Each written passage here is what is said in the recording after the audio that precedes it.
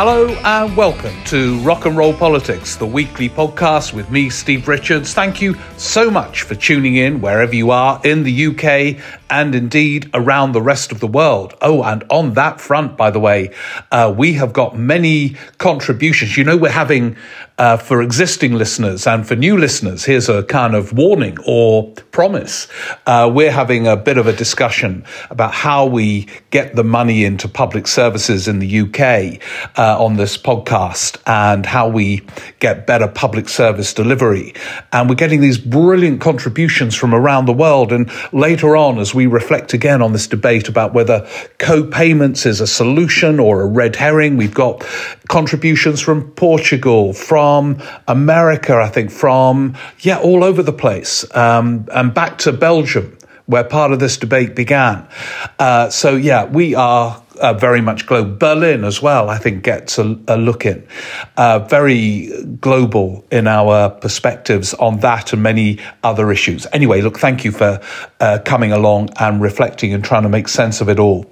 If it's okay with all of you, in a moment or two, I will be reflecting on a couple of issues briefly. Ukraine, we've been giving that a miss recently. I'm just going to reflect on that for a moment or two, partly based on some stuff I've been reading.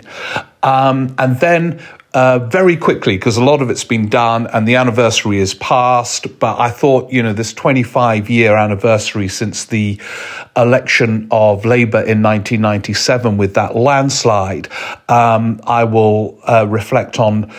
It's dangerous extrapolating lessons from previous election victories, as those of you who kindly subscribe to Patreon will have noted from the elections I've covered in the bonus podcast. But anyway, there are lessons, and I'll reflect on that. And then over to you this week, from questions that range very widely, but all are urgently topical. Before all of that, a couple of notices. For those of you who do kindly subscribe to the Patreon version of Rock and Roll Politics, there is a brand new bonus podcast for you. That is the 2017 general election. And there's another way of getting that, not just on Patreon, but via the Apple podcast system. And there will be a link to that in the blurb for this podcast. So that's 2017, one of the most overlooked elections for all kinds of reasons. That was one where no one wanted to learn lessons, curiously, even though there were lessons to be learnt. So, that's on the Patreon website. Is it a website? Well, you know what I mean, the kind of delivery system, mechanism. That's, and also King's Place, there's another live show. I've had a bit of a break from the live shows, but they are coming back. And the first one will be at King's Place. That's on June the 8th, a brand new show where we will gather to make sense of things after the local elections, probably after the Grey Report. Who knows when that will come out in this. We're awaiting the outcome of what is the longest police investigation in history. That's June the 8th, and tickets are available on the King's Place website. And some of you from outside London kindly asked, are you going to carry on streaming? Well, it is being streamed. So there's that option as well on that website. And also, I'm coming up to the Edinburgh Festival for the last 2 weeks. Now, before I started recording this podcast, I said I must make a note of the precise dates and the venue, and I've forgotten. But I'm doing it for the last 2 weeks of the Edinburgh Festival, and tickets are available on the Fringe Festival website. It's, for those of you who've been before, it's the same place, the same venue. I'll get all the details for you next week, but I'm here now recording without them in front of me. But back at the Edinburgh Festival after 2 summers where, I haven't been, and I know one summer it didn't exist. I think last summer some of you went, and anyway, it's back to the kind of full Monty, the Edinburgh Festival. So that's another thing. So hopefully we can all gather and make sense of it all in all these different places in the weeks and months to come. So Ukraine, I don't know if any of you have read, there's a really great book by the author Juliet Nicholson. She's just done another fantastic book on the icy winter of, I think, was it 1962 or 1963, which brings to life that period. But she also did a great book, which I've just been looking at again, on July 1914, before the beginning of the First World War, looking at what was happening in the UK at that point. And of course, what she conjures up is the terrible innocence before the slaughter, and the sense that few, if any, were aware of the slaughter to come. That sunny July 1914. And then if you read A.J.P. Taylor, the historian, now dead but a legendary figure, he wrote a book about the origins of the First World War and shows how it happened almost by accident, that the various countries were in alliances that were formed largely for defensive reasons, and then a sequence of events unfolded that triggered a world war. And at no point in advance of it becoming a world war, did any of the moving parts have a sense that that would necessarily be the consequence. He cheekily kind of argues that there were all kinds of accidents that triggered the war. Some of you will know, I mean, it's kind of contentious, and he was partly being mischievous, but only partly. Railway timetables meant that mobilization inevitably led to a kind of terrible conflagration. The famous kind of trigger, the murder of the Archduke, was almost accidental. If the Archduke had planned to take his original route, he would not have been assassinated, and that wouldn't have triggered a kind of unfolding of the alliances and what followed from that. And it seems to me that, although, of course, I'm not suggesting an inevitable outcome in a similar way, there is a sense of, with this Ukraine situation, the moving parts being in different places with a lack of clarity about where this is going. So you hear some of the moving parts. The United States under the elderly Biden. We've got China. We've got the European Union. We've got the UK. And all of them are themselves relatively weak. And that is a parallel with the beginnings of the First World War. You had a kind of insular Tsar in Russia, cocooned from his population. You had a somewhat bewildered liberal government in Britain. There's another famous book that was written about the strange death of liberal England, and it charted the degree to which all kinds of things were happening that was kind of troubling the assumptions of liberalism at the time. And it was led then by Asquith, and they kind of ended up in a war which troubled some liberals. You had a Kaiser in Germany. Germany still relatively new as a united country, the unification under Bismarck, trying to establish itself as a global force. You had a crumbling Austrian-Hungarian Empire, which didn't incidentally survive the First World War. And each of these moving parts were making calculations partly for domestic audiences. There were also exertions of machismo, a naval arms race between Germany and Britain, which was again partly defensive. If they're building up their naval weaponry, we should do the same.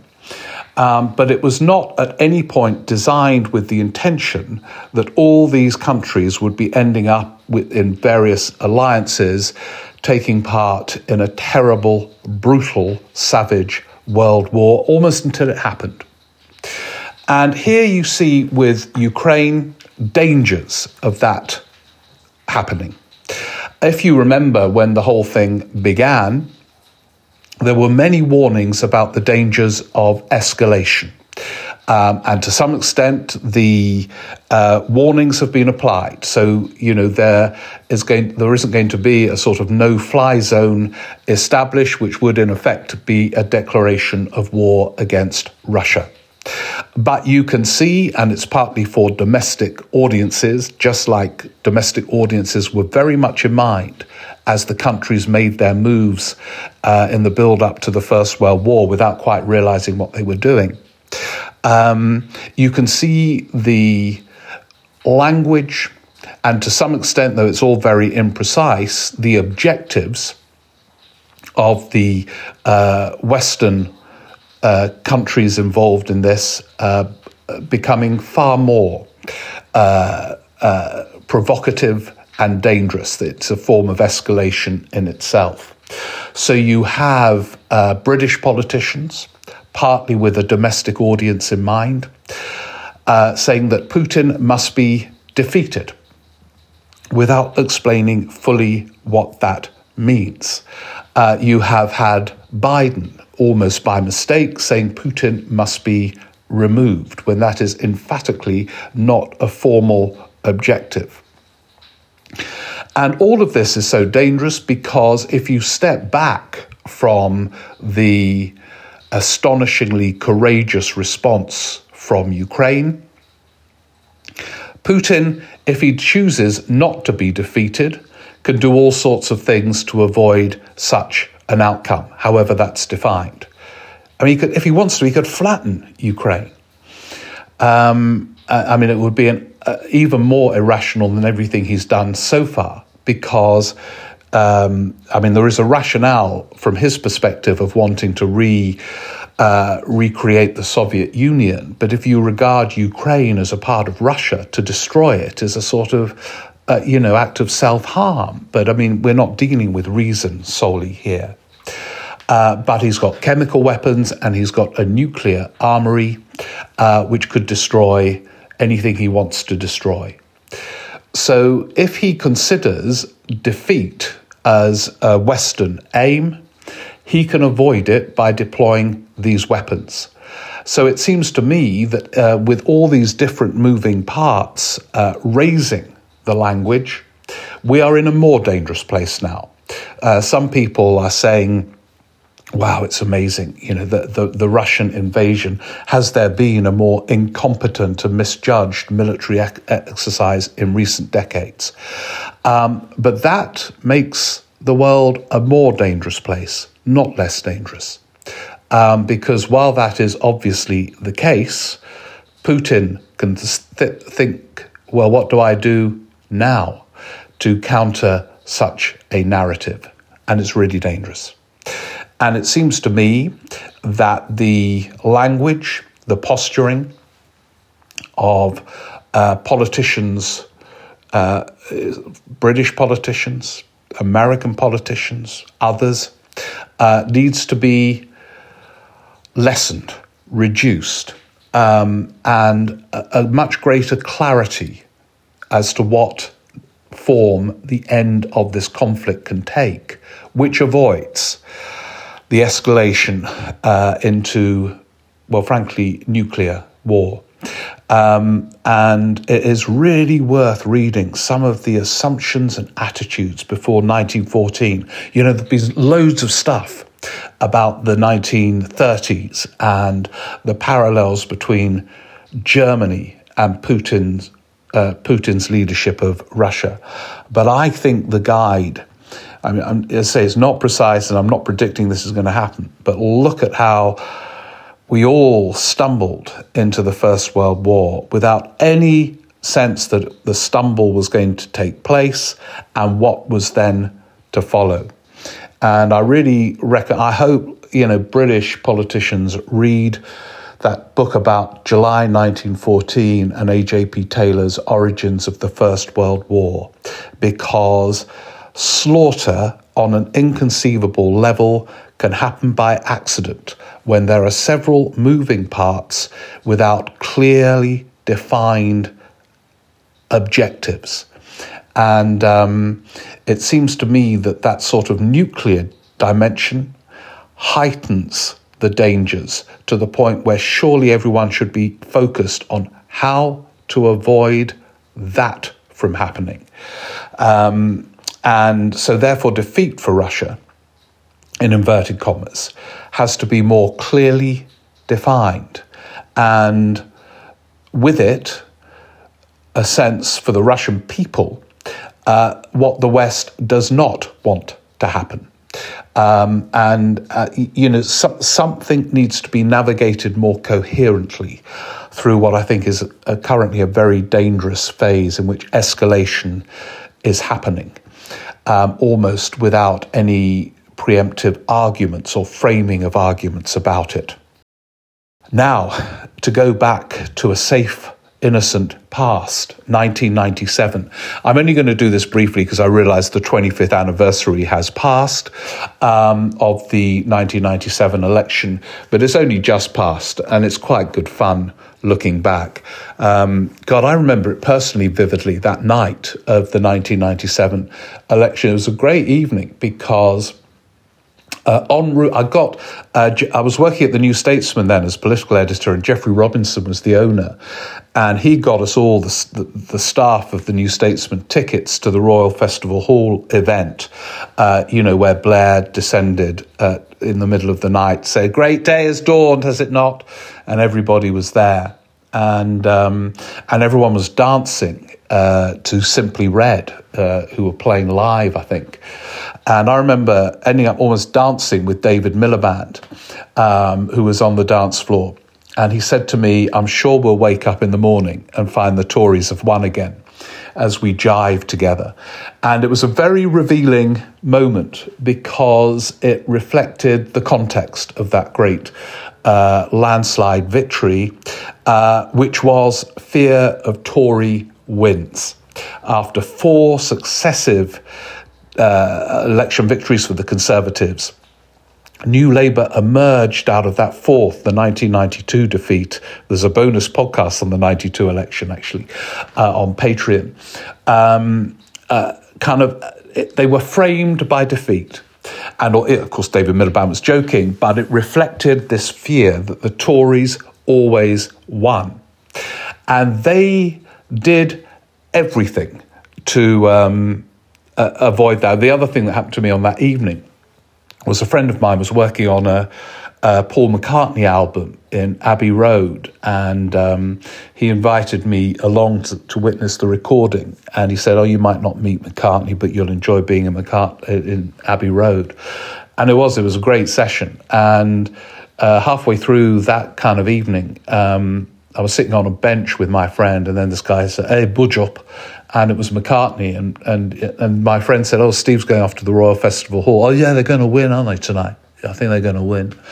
And then he started doing impersonations of Gordon Brown. He says, "Yeah, Gordon Brown, when he speaks, he kind of smiles halfway through a sentence. It's kind of weird." And he did an impression of Gordon Brown, quite a good one. And if you remember at the time, Gordon Brown, during sound bites, had been told he looked too serious, so he rather awkwardly smiled halfway through, and McCartney had picked up on this. I wrote it up when I interviewed McCartney a couple of months later, that he did this impression. And then McCartney went to Chequers to see Blair, and Blair's opening gambit, I happen to know, to McCartney was, "Hey, will you do your Gordon Brown impression?" So it was quite a night. But that exchange with David Miliband reflected the caution of the New Labour offer in 1997.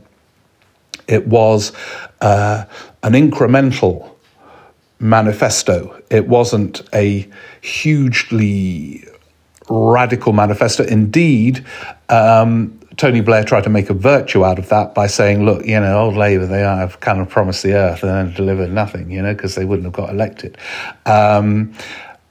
And yet the art of it was to make it seem exciting and radical.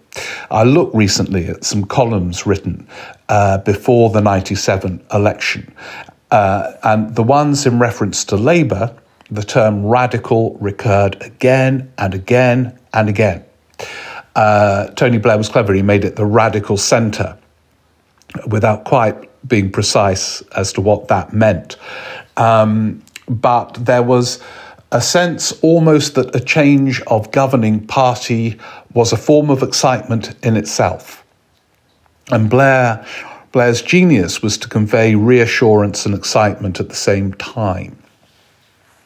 The project was also about owning the future.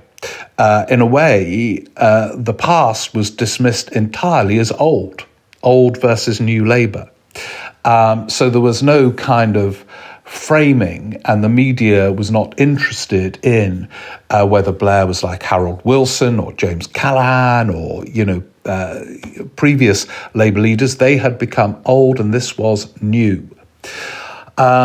So the other lesson is that team around Blair and Brown worked 18-hour, 20-hour days, 7 days a week with a relentless focus on winning and the policies that were related to the values. Now, the policies were too cautious, in my view. They could have gone further in some respects, even after those 4 defeats. But it all cohered like a kind of... I remember Tim Montgomery, the Tory commentator, saying parties win when there's a sort of symphonic quality to the offering, that it all kind of works, the values, the policies that arise from the values and so on. And it did have that quality. And it was the product of relentless hard work. And of course, in dealing with the media, which is absolutely central to any election-winning project, and so on. So there are some lessons, although, as we've discussed on this podcast many times before, this is not 97. And the electorate is in a very different place to what it was in 97. The electorate now voted, this is an electorate that voted for the upheaval of Brexit. In Scotland, they're voting, in many cases, for the upheaval of independence. It's an electorate that has suffered from the financial crash in 2008 that turned many assumptions on their heads. It's an electorate that then endured the austerity era of the coalition and has now got to work its way through the consequences of all these seismic events, and throw in the pandemic, and you've got a completely different set of circumstances from 97. But the lessons are about that energy of appearing to own the future, of being exciting and reassuring at the same time, to have policies that reflect both, and to be clear about values and to make values part of the issue. They, in 97, only did that partially. If you strip back what they were saying, it was basically competence versus incompetence. But I think after the last 4 terms of Conservative rule, where there has been a confusion of ideology in recent times, Theresa May talking about the value of the state, Boris Johnson saying, call me Rooseveltian, but then having Thatcherite chancellors blocking their initiatives. You have to raise values more clearly than just trying to beat them on competence. But owning the future is a kind of art form in opposition. Now, I saw the thing that Keir Starmer's office asked Tony Blair to do, to endorse them in the local elections, to speak about the values of a Labour government and so on. And that's great. There needs to be a connection between the past and the present, but not too much. There was no asking. Tony Blair didn't ask Jim Callaghan to do the equivalent. Margaret Thatcher didn't ask Ted Heath to do the equivalent. It needs to be about the future and framing that in its own unique and distinct way. Anyway, more on that in the coming months, no doubt. We've got the local elections, which will inevitably have their own impact on British politics, as they always do, although I suspect it'll be limited. But let's see. Let's see where we are next week on that front. And now, if it's okay with all of you, let's go to your questions. Okay, right, now here I go. It's just have a cup of water or glass of wine or some whiskey while I get your questions up. And here they all are. Now, as ever, I've had many questions, all of them brilliant. I've read them. They kind of, I hope some of you who haven't been read out, that they kind of stimulate thoughts on my reflections. But now over to all of you. If I could begin with the co-payment debate, because there were so many interesting responses from very well informed people, far more informed than me, I hasten to add. So this is the context is, here is a country, Britain. I remember Roy Jenkins saying once, and he was absolutely right. The problem with Britain is it wants American levels of taxation and European levels of public services. And how do you address that conundrum? So we on this podcast are trying to address the conundrum of a country reluctant to pay tax levels of quite a lot of European countries, but wanting European public services. And I kind of raised maybe co-payments as part of the answer for the NHS. But anyway, here is now we've got Norway first. Dr. Mark Harper. Mark is a regular listener, contributor. He's writing a book on the joys of cold water swimming, which is going to be part of our Rock and Roll Politics Cooperative. No question. We're all going to go cold water swimming. Anyway, this is what Mark has to say. I don't claim to have the definitive answers, but as someone who's currently working as a doctor in both Norway, which has co-payments, and the UK, and has a degree in the history of medicine, I think I'm reasonably qualified to lob in a few comments. I think that does qualify, Mark, far more than me. My feeling is, this is Mark, not me, my feeling is that a low level of co-payments would be a good thing. It's a matter of how you set them. In Norway, it costs around £15 to £30 to go to the GP or attend A&E. Although if an emergency, such as when I broke my leg a few months ago, oh my God, I hope you weren't swimming, Mark, when you broke your leg, it's free. You also pay something for x-rays, again around £25. However, the total amount is capped for everyone at around £300, including prescriptions. I reckon you could set this price even lower. If it costs £5, possibly even £10 to visit your GP or A&E, I think people who really needed it would still go, but others would think twice. I also think it's important to look at it not just in terms of raising revenue, but about reducing no-shows, i.e. missing appointments and so on, which cost a lot of money. This is again about this is about kind of responsibility, how you become more responsibility, this relationship we've got with the NHS. Now, I know many of you disagree with this, by the way. There's also no need to set up a new means testing apparatus. This is Mark. You just use the system that's already in place for free prescriptions. Okay, yeah. So on a related note, Norway has had a way better pandemic than the UK, with schools and shops for the most part remaining open, mainly by early government intervention. They locked down just a week or two earlier at the beginning and on a couple of subsequent occasions. Under Johnson, Britain was so slow to this. Mark adds, of course, what we really need is an outdoor swimming infrastructure, which will allow people to self-treat many conditions, as my book, Chill, will make clear.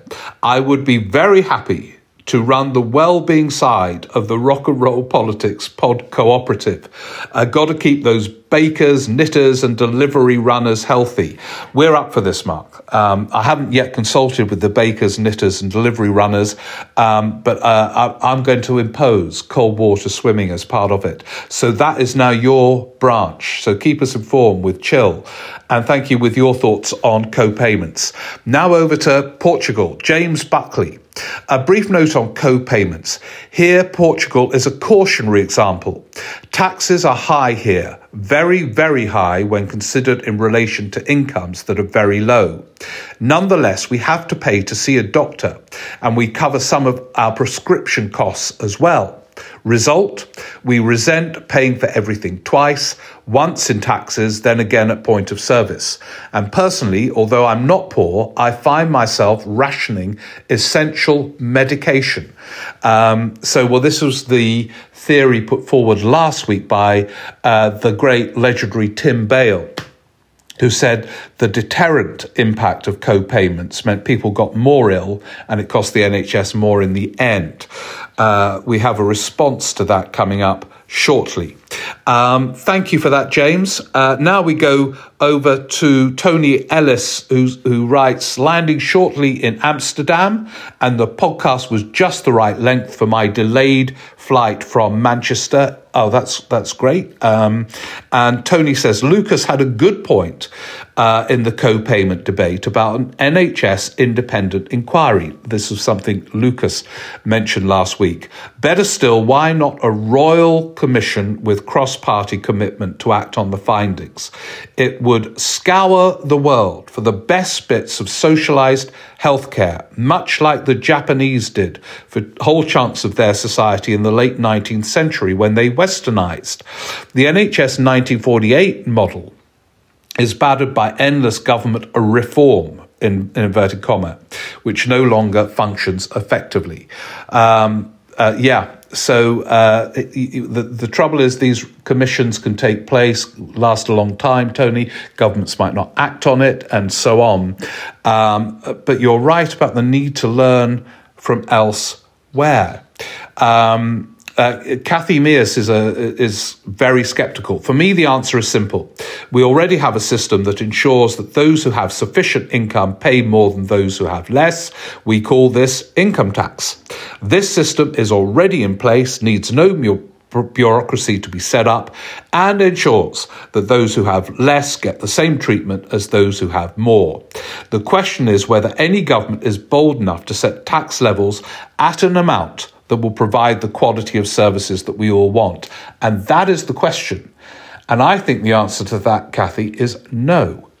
And that's hence the debate. Because if there is this obstacle to putting up taxes to pay for it, how the hell does the money get in? Now, Caroline Morgan, who triggered this by her experience, she lives in London and Brussels, replies directly to the Tim Bale argument. And she says, Tim Bale may be right if the NHS worked as it's supposed to and had enough doctors, but the NHS is coming apart at the seams. Surely a system such as the Belgian one, where you walk in the door or call a number that's signposted outside the surgery to make the appointment and then get offered an appointment immediately, is preferable. Only this week I've heard on the radio that in parts of the UK you have to wait up to 2 years for a hospital appointment, and a GP was interviewed about the difficulty in recruitment. Just two examples of why the NHS isn't working.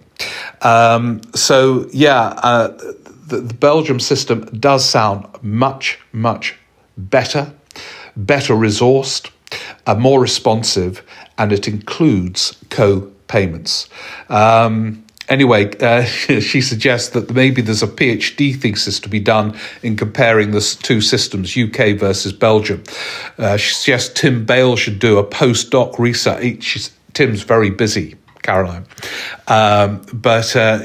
It's we've got to work out how to do it.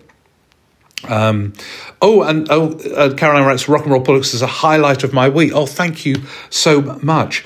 Oh, yeah, and this idea of the rock and roll politics cooperative. May I be an EU specialist for us? You've got the job. It's not something useful like bread making or beanie knitting, but I can keep us all informed about the latest Brexit idiocies. Yeah, well...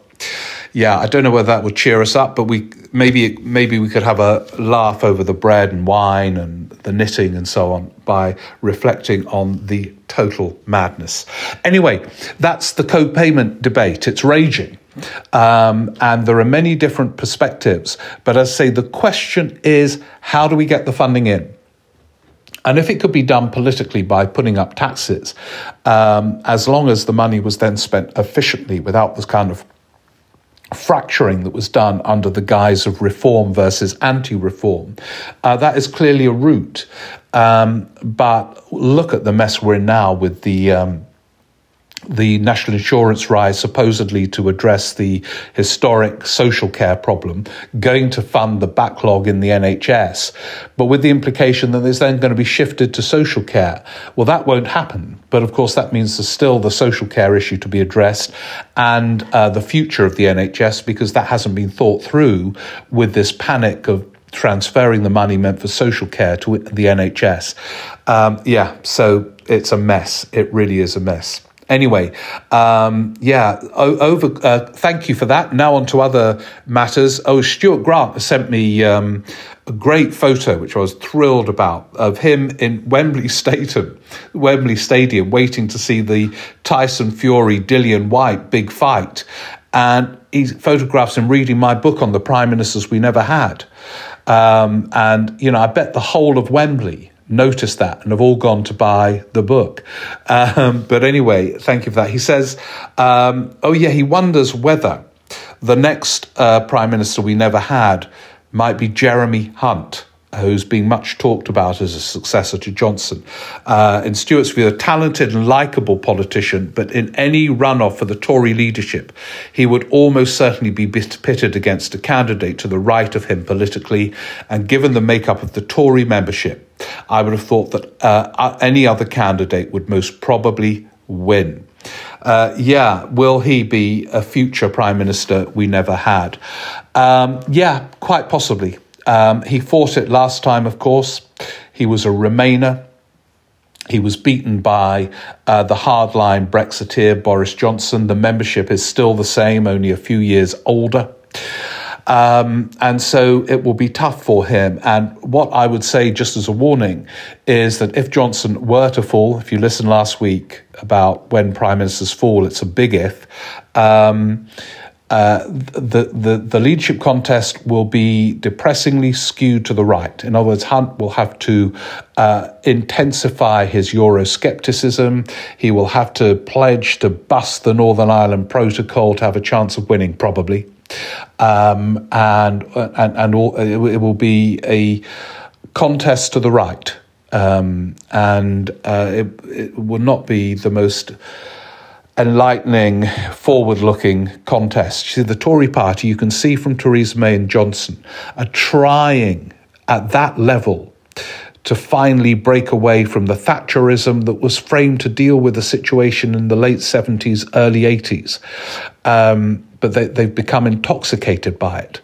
And the next contest will be done there. There will be no call me a Rooseveltian, I believe in an active state. There will be no talk about the good the government can do, I suspect, in that contest. So thank you, Stuart. Stuart, by the way, socks. He's the Union Jack sock provider in our tribute to Lord Frosty Frost, who is now being talked about. Denise Willier has emailed about it. He's being cited for every seat that becomes available as a Tory candidate. He's done exactly what I knew would happen. He ran a mile from the consequences of his own inept Brexit deal by resigning and has now become the great prophet. Every column is Lord Frosty Frost on this, Lord Frosty Frost on that. Anyway, we will pay tribute with our Union Jack socks. Hugh Carr we were talking about one-party rule in England with the near continuous elections of a Conservative government. He's looking at the SNP in Scotland, and he says that he senses Scottish antipathy to London will grow as the Scottish public perceive the UK government as led by rich English public school and Oxbridge graduates with little knowledge or interest of things outside the southeast and focused on Brexit, which is something most Scots still oppose. And that will fuel the SNP one-party rule in Scotland. Yeah, I think you are right in that dynamic, that part of what fuels, the SNP has been one-party rule for a very long time in Scotland. And there are many questions to be asked about delivery in that context. But while England elects governments, there's a very good book out by Simon Cooper. Sorry, I'm just going to cough. By Simon Cooper, the FT journalist, about the impact of Oxford on modern Britain and Brexit in particular.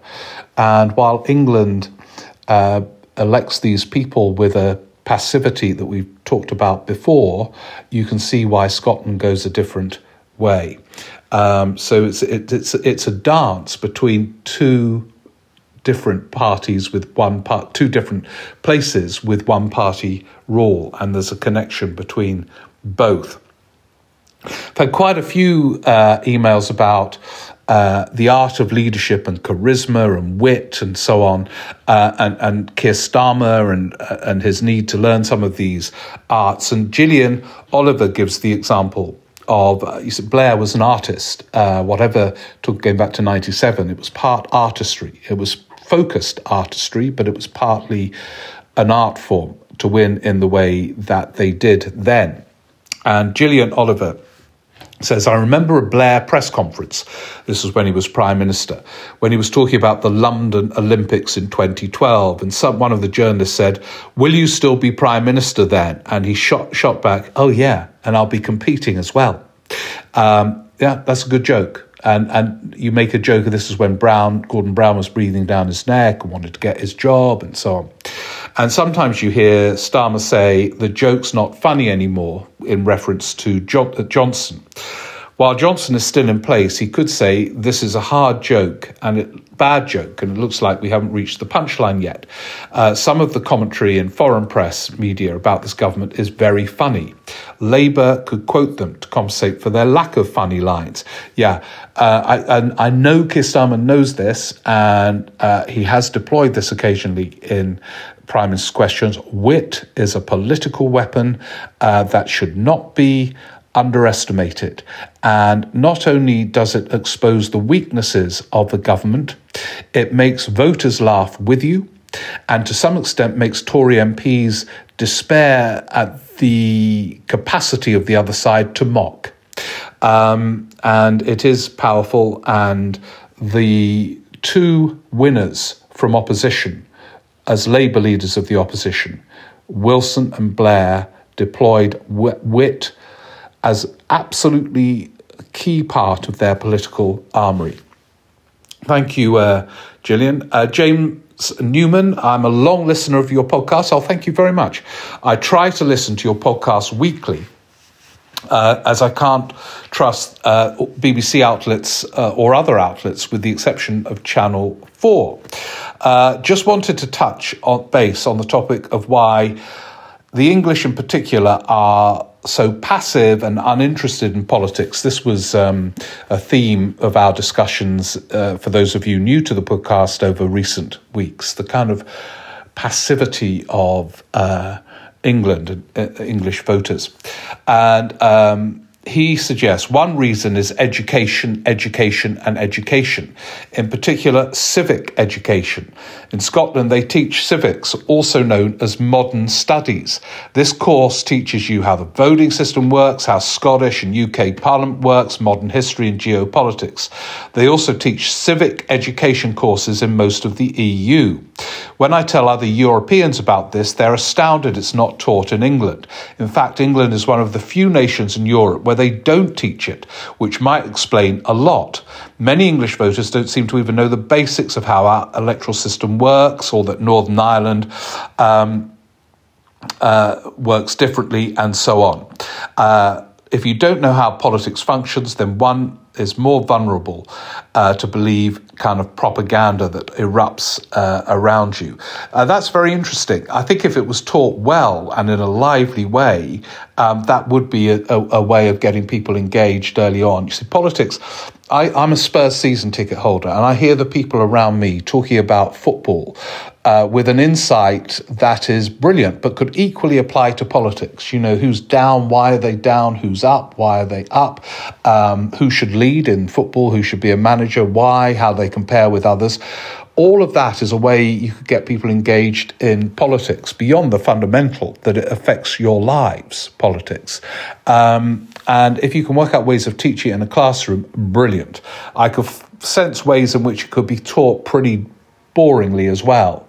I was taught British Constitution, and it was really boring. And my teacher once gave a session on prime ministers. She got the current prime minister wrong, which I thought was a bit of an ominous sign in a British Constitution teacher. But it's fascinating. I hadn't clocked that was a big theme of Scottish education and education in Europe. There's got to be a way of getting England more engaged with politics. Anyway, from Paul Cooper, maybe I'm too old now to understand how society works, but if I were a young person, or even Angela Rayner, I would be hoping for a lot more respect from society. This is a reference to the Angela Rayner Mail on Sunday front page. I got an email from Andy Conway about this as well. What's going on at Westminster. Some story about MPs comparing Angela Rayner at Prime Minister's questions to Sharon Stone in Basic Instinct, crossing her legs and, trying to put off Johnson. The whole thing was ridiculous. And a reflection, there's a lot going on at Westminster at the moment, isn't it? Sex pest gate and all the rest of it. And I think there are so many contributory factors to this. We need to do it in another podcast, but I will just mention a couple of ones. I think, Venetia Kane mentions this. One of the factors is just the number of public school boys packed onto the benches who have no respect for women, and that is a factor. Another factor is the way MPs are chosen. They are chosen often for the wrong criteria. Their commitment to a locality where they live. There is a resentment of centralised interference, but perhaps there should be more centralised interference to check up on the character and the past of potential candidates. This guy who came in claiming he was what was he doing anyway? He claimed he was looking at websites on tractors when he got the website on porn. But what was he doing looking at tractors, in the middle of some House of Commons debate? And so there are many different factors in play. That the place itself is quite cocooned when you walk in. It takes you into a different world. MPs become employers of advisors who are desperate to please, but they aren't trained necessarily to be employers. And so there are many different factors. Let's look at it, because it tells you a bit about politics, really, more widely than just, this kind of maniac looking at tractors when it was porn and so on. Mark, thank you for that. Just a couple of, I know I'm just doing this to please you all, bit on electoral reform. James Munro wonders why electoral reform and having PR is the most important issue to me, but doesn't seem to be with the public. Why? Well, it's one of the reasons why I can't get too worked up about it, James. If you think about it, imagine the next election and a new government is formed. List all the challenges sorting out the NHS, sorting out social care, climate change, and all these things. Is there the space for the energy-sapping referendum on electoral reform and getting MPs to psych themselves up to a change in the voting system that could well mean many of them lose their seats? There's all kinds of issues with it, and voters. I despair of voters' disengagement with politics, but I can kind of understand why a voting system is not kind of uppermost in their minds. Dominic Toy wonders whether, if there is an election of a Sinn Féin First Minister, what are the kind of constitutional implications? Well, there are many, Dominic, if you don't mind me waiting for a full podcast on that as and when this happens. But with that, throw in the government's apparent desire to bust the Northern Ireland Protocol that it itself negotiated and all the rest of it. Northern Ireland post-Brexit is a combustible place with all kinds of implications for the rest of the UK. Thank you, Dominic. Mark Loughran, also from Northern Ireland, hails the advantages of PR used there for many years, indeed decades. He claims Northern Ireland is an integral part of the political scene and an absolute must if everyone is to feel they're properly represented. Yeah, and I know it works there. And it's just how we get from there from the first past the post to the some kind of PR in the UK that I think raises quite a few issues. But he puts the case. It makes every vote equal, no matter where you live. At a stroke, there would be no worthless votes in safe seat areas and so on. Mark, thank you for contributing to this never-ending debate. And please do contribute when I announce the electoral reform special. And finally, from Andrew, who writes from a sunny Berlin, a further testament to your increasingly global reach. I've no doubt that our rock and roll movement will soon conquer the world in terms of political analysis. Yeah, I think we should just conquer the world, actually. It's all there. Every element is in our group, our movement. And he said, I spent the Easter visiting my parents in a less than sunny but no less charming mid-Wales on the coast. I furthermore have it on good authority that our local MP, Michael Fabricant, was holidaying in the same area. During this time, we inevitably broached the topic of current events and the ongoing scandals facing our embattled Prime Minister. My parents are staunch defenders of Johnson's government, despite all the examples of misconduct. He has recently condemned the comments made anonymously against Angela Rayner by a member of his own party, and he has described these comments quite rightly as misogynistic. However, I can't help but wonder if this might have been a sly Keikis-style tactic from the ruling party of making certain accusations that will resonate with more extreme sycophants within the party supporters, whilst also allowing Johnson to position himself as a moralist. He adds, what are your thoughts on this topic and how can we as rock and rollers respond in light of such a trigger-happy new media which publish such rotten drivel? This is a reference to the Mail on Sunday front page story about Rayner that Johnson subsequently condemned and said they would track down this person, misogynist and all the rest. Well, it wasn't a plan, although you're right to say, Andrew, that the fact that the Mail on Sunday splashed on it, and the Mail on Sunday is kind of tribally Tory and fairly misogynist, suggests that they thought that this would resonate with certain readers, that's for sure, else they wouldn't have put it on the front page. And Johnson felt the need to show distance, even though isn't there one of the things doing the rounds at the moment that Number 10, as part of its Christmas fun, had a Sexist of the Year competition and all that? I mean, there's a lot of it about at Westminster, and possibly more of it about than elsewhere. But did you discuss it with your parents, Andrew, who are big Boris Johnson fans? It'd be interesting to see what they thought about it all. Anyway, look, thank you so much. What a range of topics we have covered, from Ukraine to Angela Rayner, Mail on Sunday, Basic Instinct via co-payments and all kinds of other things. Thank you. Brilliant questions. As ever, do keep them coming in. You know the address now, don't you? And if you're running while you're listening to that and want to write, steverick14@icloud.com, and it's about kind of 56 minutes in. So that would be great. That's about it. If you could leave a review, only if it's a good one, that would be brilliant, because then more people get access to our growing, well, what do we call it now? Cooperative movement. We are the John Lewis of the podcast world. Don't forget King's Place on June the 8th. And if you do listen, and the Edinburgh Festival, last 2 weeks. And if you do listen on Patreon, you'll get the latest election bonus podcast on 2017.